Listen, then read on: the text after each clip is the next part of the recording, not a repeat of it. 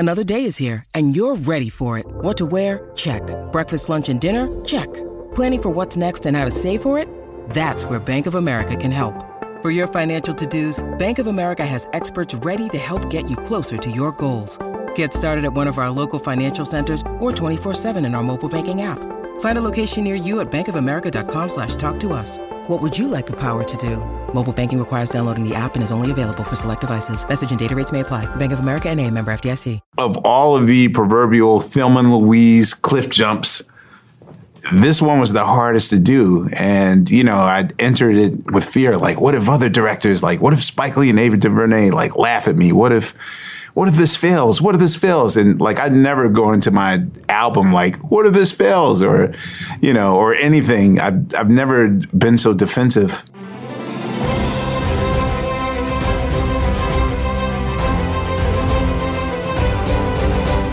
Hello and welcome to The Awardists from Entertainment Weekly, taking you inside this year's top contenders for the Oscars and more of the industry's biggest awards.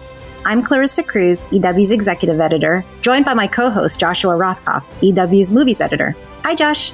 Hi, Clarissa. Today we're going to kick off our new season with a directorial roundtable of sorts. We're going to hear from 3 different directors with frontrunner films in the Oscar race. Kenneth Branagh, the director of the black and white memoir Belfast. Questlove, the director of the music documentary Summer of Soul, which is also his debut film, and Mike Mills, director of the intimate family drama Come On, Come On. But first, Clarissa and I are going to kick around some general thoughts about the race. How does this year's awards race feel different from last year's? Well, Josh, I feel like last year's race was just so full of uncertainty, like not just in award season, but in life. I feel like this season was constantly evolving. Like we didn't even know if it was going to happen for a lot of it. And all of the usual sort of markers and events just weren't there anymore. It definitely felt that way to me, too. It was almost like the films were being piped into our homes and everything was detached. And there were obviously no parties and no screenings and no receptions. And so it did feel kind of like an ersatz virtual award season. So, but I have to say, if I look at just Oscar films in general, I really love the films that were honored last year. I think paradoxically, or maybe because of the situation we were in, we ended up with a really strong group of movies. Do you think that the films were more intimate last year, or was that just a function of how we were seeing them at home in our sweatpants? Well, I think that was a big part of it. I mean, watching movies on your computer screen is a little bit different from watching it in a big theater. And I may or may not have fallen asleep a little bit more than I usually do. You're in my out, Josh. I sometimes fall asleep during movies. But yeah, it did feel more intimate. And I actually think that was a silver lining of this season. I'm dating myself, but I came up during the sort of golden age of indies in the 90s. And I felt like this sort of reminded me of that. We've had so many, movies have evolved so much since then. And there's so much about, existing IP and kind of big blockbusters. And so going back to those more intimate movies, I feel was a really welcome facet of last year. It was definitely welcome for me too. When you think about movies like Nomadland or Minari or Promising Young Woman, there was we've been saying intimacy or they're intimate films, but there's a real vision with these films. There was a real authorial vision, a directorial vision with them, and I love the idea that movies like that were dominating the discussion. And I'm right there with you in terms of dating myself too. My idea of a great Oscar film is definitely rooted in the 90s and the 80s. Personal visions of directors. Like when I think about a film like Jane Campion's Piano, that was a real gateway drug for me in terms of both movie going and also Oscar viewing, I think. Or even if you go back to the 80s to something like Amadeus. Now I'm really dating myself. But as a kid, that was a movie that I really understood. It was something that spoke to me because it was so clear and there was a real point of view to it. So the films that we were talking about last year certainly had that. Before we lose all the youngins with our references to the 80s and 90s. I'm talking about Amadeus, right? Yeah. How do you feel about the way that this season sort of compares to that? I mean, there is a bit of a return to, I guess, the quote unquote traditional Oscar season and also the traditional Oscar season process, with the way that we are watching things and getting back to the festivals and the screenings and in-person things again. How do you feel about that? I'm really happy for it to be returning. I mean, I'm just going to show my cards here. I'm happy to be getting out of the house. I'm happy to be going to screenings. I'm happy to be experiencing an award season that feels real. And I also do agree with you that the films that are coalescing as frontrunners definitely seem to be a traditional mix of studio fare, indies, even a foreign title or two. And I like that. That feels comforting to me. It's returned to that. I'm very hot on movies like The Power of the Dog and Nightmare Alley, which is from Guillermo del Toro. It's a 40s film noir thriller. I also love the fact that the studios are back in a big way with movies like King Richard, which is easily Will Smith's best acting in years, probably since Ali. I think Dune is a film that's a front runner and could potentially actually leave the Oscars, having won multiple awards, certainly for its cinematography and its crafts, hopefully for more than that. And we have still yet to see films like West Side Story. So there's a definite range of small and large in the conversation this year. Do you have favorites among those? Favorites in my heart or favorites in my head that I think are going to win? I want favorites in your heart. I always my want heart?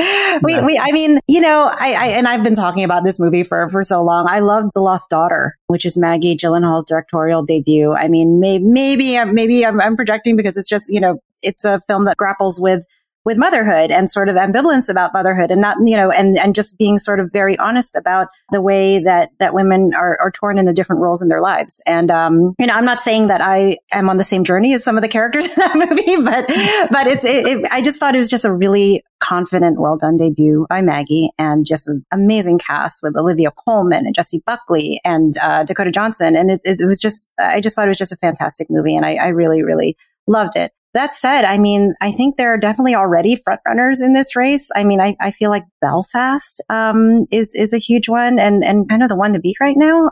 There's just so much love for this movie, coming out of the festivals and just the reaction to it. I mean, it's a very sweet, heartwarming, personal film. And I think a lot of people are responding to that. That said, there is Power of the Dog, as you mentioned, which I absolutely loved. I thought, that's Jane Campion and Benedict Cumberbatch, Kirsten Dunst. Fantastic movie, and I think will go a long way. And then finally, King Richard, our recent cover star, Will Smith in King Richard, the best role he's had in a long time. It was received really well at Telluride and has just been making the rounds and people are loving it. So I would say those three are the front runners in my mind. For sure. I actually second you on all of those. Belfast especially, it's a beautiful example of that kind of personal directorial vision that we were just talking about. It's a memoir and it comes from his own autobiographical experiences, Kenneth Branagh, the director. But it's shot in beautiful black and white. And I feel like it has a kind of a nostalgic sheen to it, which sometimes feels a touch discordant for me in the sense that it's also a film about the Troubles. But that said, it really does grab you and the performances are amazing. And I definitely would agree with you that that's a front runner. We'd be remiss if we also didn't mention Spencer and Kristen Stewart, also another EW cover star recently. I think that her performance in that movie as Princess Di is definitely a front runner for Best Actress. Definitely Best Actress, but I don't know about Best Picture. Right? I don't know if people are feeling Crown fatigue or not. I don't know if a royal psychodrama like Spencer can go all the way. Although that director, Pablo Larraín, is an amazing filmmaker. He also made Jackie with Natalie Portman and No, which is another film called No. He's a wonderful filmmaker, has a great sense of humor. I would love to see him break into the bracket of Best Director, but Best Picture does seem like a bit of a stretch, doesn't it? Yeah, I mean, again, 100% for Kristen Stewart, but I think it could be potentially a very polarizing film for people who are going into it not knowing what Larraín has done in the past and sort of his style and the treatment of this icon. And if people are going in expecting the traditional Princess Di biopic, I don't think they're going to get it. I don't think they're going to get it either. Sometimes it's hallucinogenic. Sometimes it feels almost like it's trapped inside her own interiority, which is, again, I think a compliment to the film. But does that equal Best Picture? Generally, Best Pictures are a lot more traditional. And so that's why we really shouldn't count out something like King Richard. Bet against movies like Rocky and Chariots of Fire at your own peril. I mean, King Richard is definitely in that template. It's about Richard Williams, father of Serena and Venus Williams, and the way he kind of coached his daughters to become tennis superstars just from force of his own conviction that they would become that from a very young age. And Will Smith just totally dominates this film. It's an amazing performance. And I feel like since the acting block is the largest block in the Academy, I feel like that block is really going to get behind this film because it has a lot of great performances, not just Will Smith, but John Bernthal, who I know you love in this film, right? He plays Rick Macchi, and I don't know, I don't know if part of it is the mustache and the bowl cut and the tiny shorts. I mean, that's practically a character in itself. But no, seriously, I mean, I thought the scenes between him and Will were so fun. I mean, just them reacting to each other because basically John Bernthal's character kind of going crazy and then Will and Will's character being like, yeah, no, not going to do that. It's just the chemistry and the energy in their scenes. I think were really fun for that movie. Absolutely. Is there a film that you love that you would like to see jump ahead as a front runner? I think I showed my cards early, Lost Daughter. I mean, I appreciate this movie. I really enjoyed it and I loved it. I'm just not sure that it's going to become a front runner given the others in this category. I mean, it is a sort of quieter movie. I think devastating in its own way and certainly resonant, but I'm just not sure when up against some of the other contenders it'll go that way. I think Maggie certainly deserves a directing nod. It's Definitely. Just such a confident debut for a first time director. Yeah, I can't even really think of the last time I was so wowed by a first time outing as I was by Maggie Gyllenhaal doing this film. I think you probably could guess what my secret front runner that I'm hoping will slide into that status is.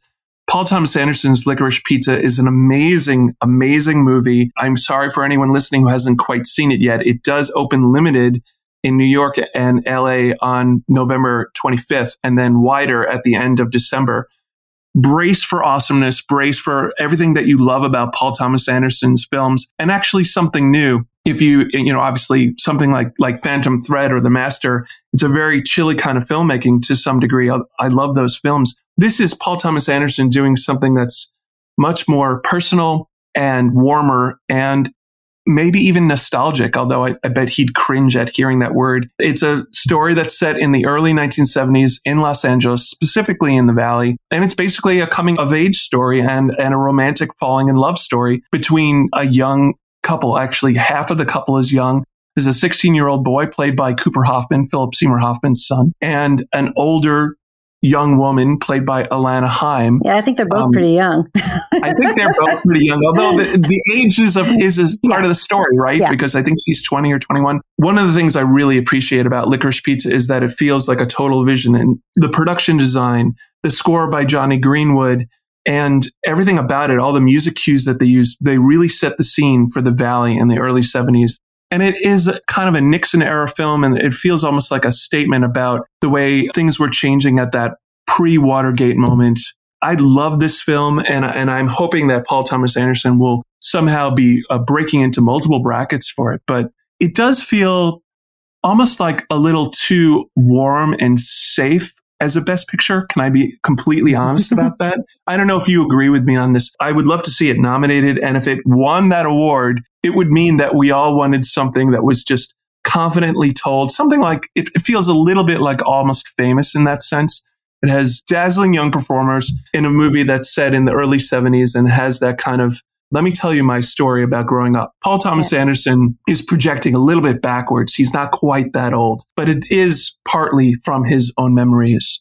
Yeah. I mean, what did I call it when we were talking about it? I think I said it was like Once Upon a Time in Almost Famous Boogie Nights Hollywood or something. Yes. Like, so I mean, it definitely sort of had that vibe. And I really enjoyed that one. But speaking of Paul Thomas Anderson and directors, after the break, we'll be back with three of them, a directorial roundtable of three contenders whose films were sensations at 2021's festivals. We have Questlove for Summer of Soul, which debuted at Sundance, Mike Mills, director of Come On, Come On, which was shown at Telluride in New York, and Belfast, which we talked a lot about, directed by Kenneth Branagh and showed at Telluride and TIFF. We spoke to them at the Savannah Film Festival recently and got their thoughts on this season and their projects and more. Stick around to hear those interviews and more after the break.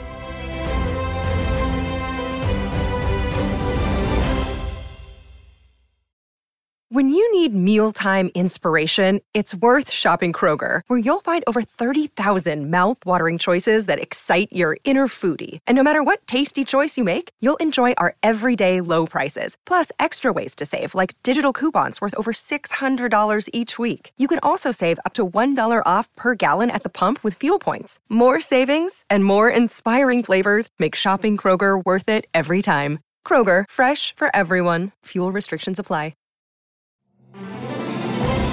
Welcome back to The Awardist. Belfast is Kenneth Branagh's deeply personal family saga that's loosely based on his own childhood in the 60s. Starring Katrina Balfe, Jamie Dornan, Judi Dench, and newcomer Jude Hill as the child whose eyes we see the movie's events through, it's a moving tale less about the political turmoil in Northern Ireland and more about the working-class family at the center of the film's story. Belfast hits theaters on November 12th. We sat down with Kenneth Branagh to talk about his journey in creating this film. Here he talks about how the lockdown sparked the beginnings of Belfast. I began the lockdown, and like many people, I think that there was a lot of introspection that we felt. And for me, this lockdown sent me to another lockdown, which was one I experienced when I was 9 years old in the north of Ireland. And my family were in a street which we shared with lots of other people we knew very well. We had a large extended family, but into that street came violence that we were not expecting. Our lives turned upside down. And I began to see in the story maybe some things that other people might recognize and empathize with. And my experience so far is that I tried to write the film from the heart, and the movie seems to be experienced by people in their hearts. He also talks about Belfast being more about family than politics. Well, I've noticed when people watch the film, especially in groups in cinemas, which I'm thrilled to be part of, in the new world of coming back into the cinema, they lean forward when there are family issues. In all our lives, if we're lucky enough to have been in families and they're lucky enough for them to have been sort of functioning, and, all families are complex, but when they work, they often have to deal with difficult decisions about whether to move away, what their lives are going to be like, what it's going to be like for their children, whether there are big decisions to make. And I think people really lean into those. And I wanted to sort of explore and try and understand in my own background why my parents came to certain decisions, about why they felt they had to consider moving away from a place that we loved so much and where we were so happy. But violence came, and it came with intimidation and with all sorts of other elements to it that made life as uncertain and as unsettled as we've all been finding the pandemic period, where we don't know what's ahead of us. And it means that family decisions are very loaded, and also life and fun times are very precious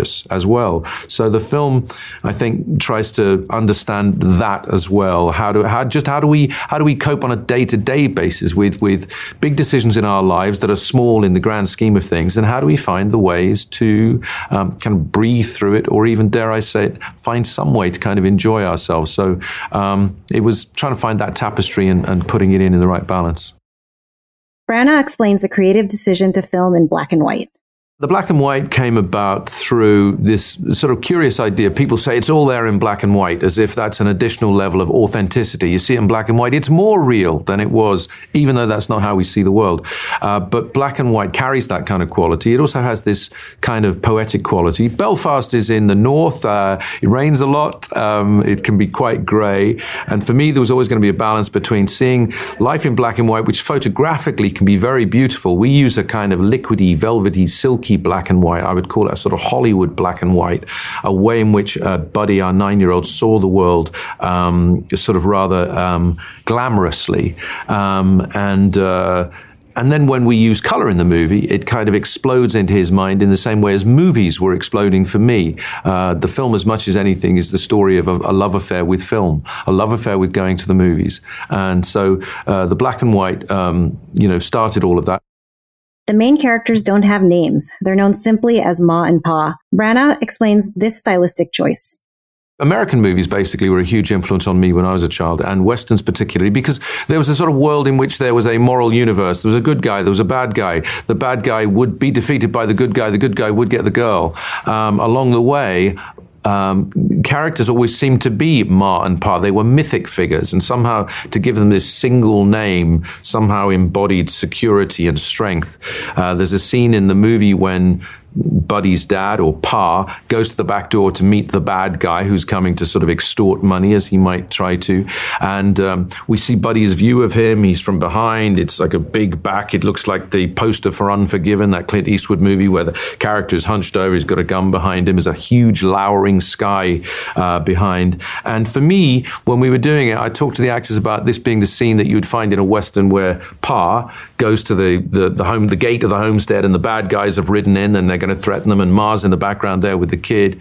And those kind of tropes and myths were part of what, for this 9-year-old kid whose own life is being turned upside down, he's no longer settled, because literally the ground from beneath his feet has been lifted, the pavements have been lifted, now he's walking on sand, the paving stones are at the end of the street making a barricade, he now has to sign in and out of the street. How do you make sense of that? Well, he tries to make sense of it through what he knows from the movies. And in the movies, there are sort of perfect people like Ma and Pa, and there are good guys who win, and there's a world where it's simpler, and somehow he tries to find a sense from the movies that he can sort of apply to his own very unsettled existence. Finally, Branagh talks about what this movie says about the movie-going experience and how he's excited for people to watch Belfast in theaters. The real thrill is getting an audience. We've been very lucky that if you're on the stage, you introduce a film, you see an audience packed full of people in a cinema, they're about to see a film that's got an audience packed full of people watching the cinema, and it underlines the beauties of this communal experience. It's just exciting to be back making films, having people watch films, and anything that will encourage people back into movie theaters for me is exciting. If this film is part of that, and I've watched a lot of wonderful films this year, but if we're part of that, then that is super exciting. I couldn't be more thrilled that a personal story like this is resonating for people around the world. It's a big, big, big thrill, and it feels like a real gift. Thank you to Kenneth for stopping by. Belfast is in theaters now. Up next, the always entertaining and insightful Questlove. A sensation at Sundance, Questlove's Summer of Soul feels like an important piece of historical reclamation. It's about the 1969 Harlem Cultural Festival, a musical event that shockingly has never gotten its own film before. The footage is incredible, of musical acts like Sly and the Family Stone and Gladys and the Pips. I can't ruin any more for you. But Questlove also includes a portrait of Nixon's tense America of 1969, especially in Harlem. Here's Questlove on how the film entered into his life. This film entered my life in the most unorthodox way possible. In 1997, the roots were in Tokyo, Japan, and our translator, marveling at my afro, correctly and wisely assumed that I was a fan of the institution known as Soul Train.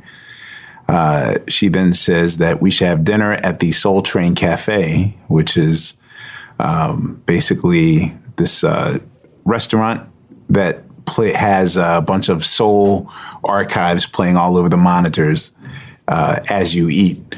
And for about 5 to 10 minutes, a clip of Sly and the Family Stone came on the monitors, and I had no context whatsoever. So I didn't know that I was watching 10 minutes of the Harlem Cultural Festival. I just assumed that it was like a European jazz festival that they happened to be playing at. And 20 years later, at the Tonight Show backstage, I get word these two gentlemen have this mystical footage of so-called Black Woodstock that happened at the same time as other Woodstock, quote, other Woodstock. And I instantly didn't believe it because, that's the type of music snob I was. Like, how dare you try to put me on the spot introducing something to me that I don't know about? Like, how do I not know about this? And I'm the almighty Oz of music information. 300,000 people in Harlem, and I don't know about it. It never happened. And they brought the proof that it did happen. And that starts the journey of me accepting the fact that I now hold history in my hands. Here's Questlove on how he felt deserving of telling the story his own way. I got to say that it took a good 4 months for not for them to convince me, but for me to tell myself that I had the wherewithal to tell the story, that I deserved to tell the story. And everyone knew that I was a director except for me. And it took that long for me to finally accept, like, okay. Only because, like, I'm the person that's also inside the movie theater whispering, much to the chagrin of the patrons, that, you know, that music cue was wrong. This was no way that happened this year because this song came out in 1980. Shh, okay, I'm sorry. Like, that's me. There was an enormous amount of footage for him to go through. Here's the system that he devised to watch all the footage. I figured out a real fun way to sort of absorb the information without making it a job.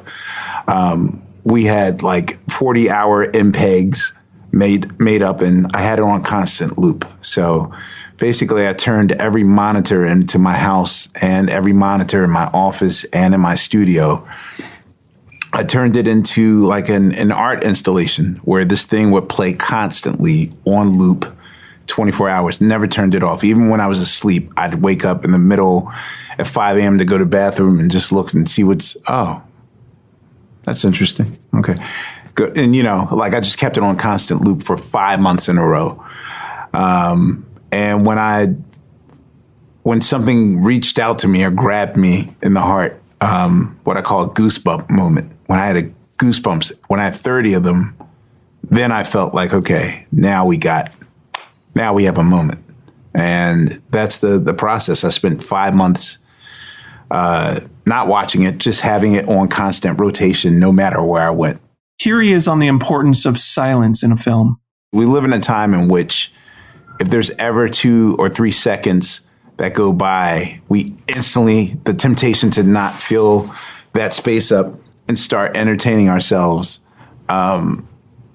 it's hard to resist. But I now know more than ever how golden and how important it is for complete silence to sort of penetrate the air and for you to, that's when you'll hear the ideas. That's when the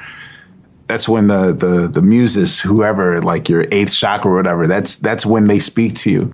And here he is on concert films and what it means to edit a film during what he calls a revolution.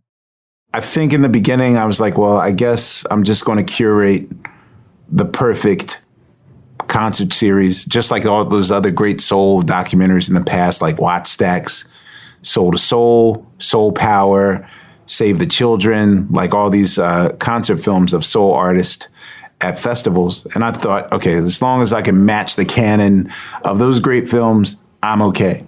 But then something weird happened, which was that, you know, we were editing and filming this thing in the middle of a revolution. And I'm certain that once 2040 comes along or 2050, we will look back at this time period as the new American Revolution or the art revolution, or it's going to get a title. Like, we're living in it now, so we can't really get a perspective of it because the script's being written right now. But during March, April, May, especially June of 2020, it wasn't lost on us that the very exact things that we were showing in 1969 were happening 50 years later, verbatim. And, you know, for all the worrying I had about, like, how am I going to connect with millennials and Gen Z on this movie? Like, how am I going to emotionally impact them? That was my answer. The universe is like, well, they're going to see the exact mirroring of 1969, 2019, 1970, 2020, 1971, 2021. Like, it's paralleling each other. So for me, this film wrote itself. Here's Questlove on the importance of taking a risk in filmmaking. I've done non-drumming things before in the creative space. I've written books. I've taught class. I've even dabbled in stand-up comedy that the world will never know about. But it's like, of all of the proverbial Thelma and Louise cliff jumps, this one was the hardest to do. And, you know, I entered it with fear. Like, what if other directors, like, what if Spike Lee and Ava DuVernay, like, laugh at me? What if this fails? What if this fails? And, like, I'd never go into my album, like, what if this fails? Or, you know, or anything. I've never been so defensive. And, you know, and also approaching 50 and, you know, a lot of self-doubt was coming in. And then, you know, it's March of 2020. So it's like, what's more important? Make sure that I have hand sanitizer or that we get Stevie Wonder to clear these songs for this movie.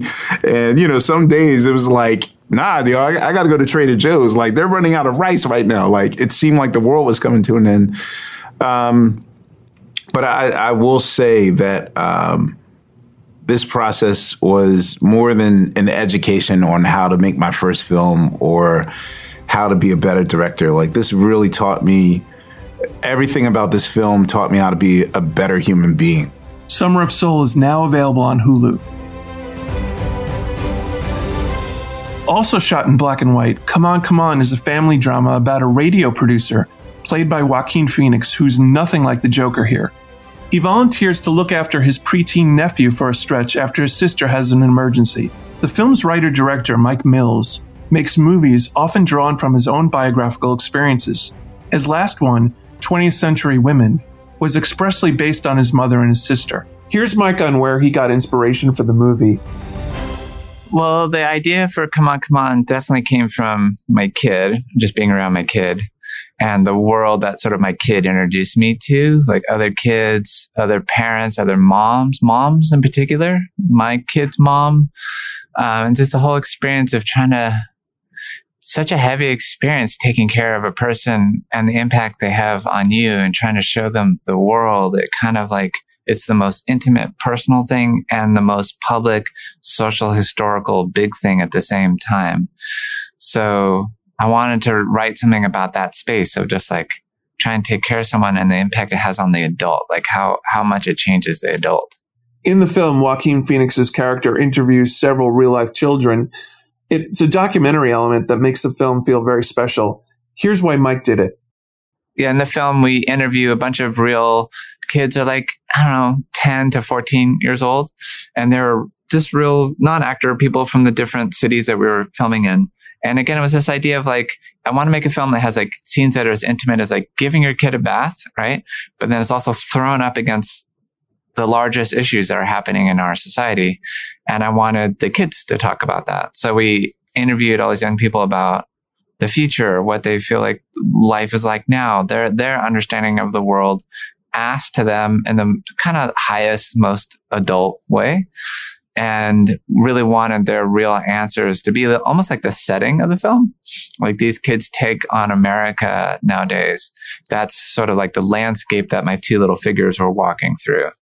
Finding the right child actor was going to be an important decision, especially one that could play against Joaquin Phoenix.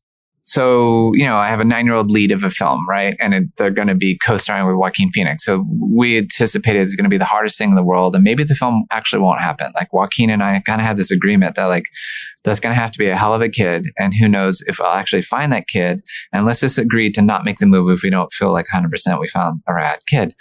And so we allotted a bunch of money to like for this long search that we thought we were going to do. And it might be international, might be all over the place. And then in the first link I get from my casting person, there's Woody. Like he's kid number 3 or something like that. And he's quite amazing. And I said, I want to see this Woody person. And they said, well, he's in London. I'm like, he's on vacation. No, he lives there. He's an American kid that lives in London. No, he's British. He's never been to America, or maybe he's been to New York once. And so that was just totally wild. Totally like the film gods helped us out.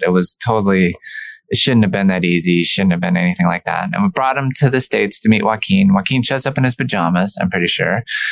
And, they were doing really well together, but we quickly realized the more freedom you give Woody, the more playful it is, the more sort of inventive and like spirited, because Joaquin's really funny, but Woody's just right there with the response every single time. Like they really went toe to toe right away. So it was really pretty obvious to us that like, that's the only kid that could do this. Or Jesse is not just Woody. whatever preconceptions you may have had, it's Woody. So we're going down the Woody train tracks. Here's Mike on the character that Joaquin Phoenix plays. It's very different from the Joker. So yes, the story came from me and my kid, but I had to get away from us. I didn't want to like invade my kid's privacy too much. I was looking for ways to make it not us. And when I came up with the uncle thing, I was like, oh, the cool thing about that is he's an estranged uncle, a person who's never had it, an adult who's never had a kid. That's really what it is. So if you're an adult who's never had a kid, who's all of a sudden alone with a kid, and it's your job to take care of him, you're going to have to learn how to parent incredibly quickly. And of course, the film loves that kind of compression. So every scene, it's like he doesn't know how to do what needs to be done in like almost every moment. So it's almost like a Buster Keaton sort of technique, like just being bad at your job, you know? And I really wanted the man to not be like broken down or weird or kind of a goof. Like, there's so many men that are like that in film and television. And I wanted him to be like, yeah, he's been to therapy. Yeah, he can talk about his emotions. His life isn't as he exactly wants it to be at all, but it's not because he's a failure in any way. And I just knew that Joaquin would bring his intelligence and humor and all that to the role. And that let's be honest, I can be too sweet. Joaquin isn't too sweet. So I thought we would make a good combination. And I think it really played out. Like, he brought a fun edge to the whole thing. Here's Mike on one quiet scene the two actors have together. There's a magic that came out of it. I love Joaquin and Woody together. And there's a scene of them in New Orleans after there's this parade scene. And it's a quiet scene between the two of them. And they're just like holding hands, and Woody plops his head down on Joaquin's chest. And it's because we shot in order. They've been together for like months now. And they were just like great friends by that point, and kind of, I think, loved each other in some way. So the film is like, it's the scene, but it's also what's really happening. And I watched that scene happen, and it's much more than my direction. You know, it's just like this event. Gaby Hoffmann, who plays Joaquin Phoenix's sister, is sort of the film's secret weapon. Here's how the director decided to cast her. Gaby was right for Viv because, again, what a smart person, right? And it shows up in all of her performances. There's such a lack of cliche and lack of any smell of acting, right? It just feels like very real, like a big inhale of like real life.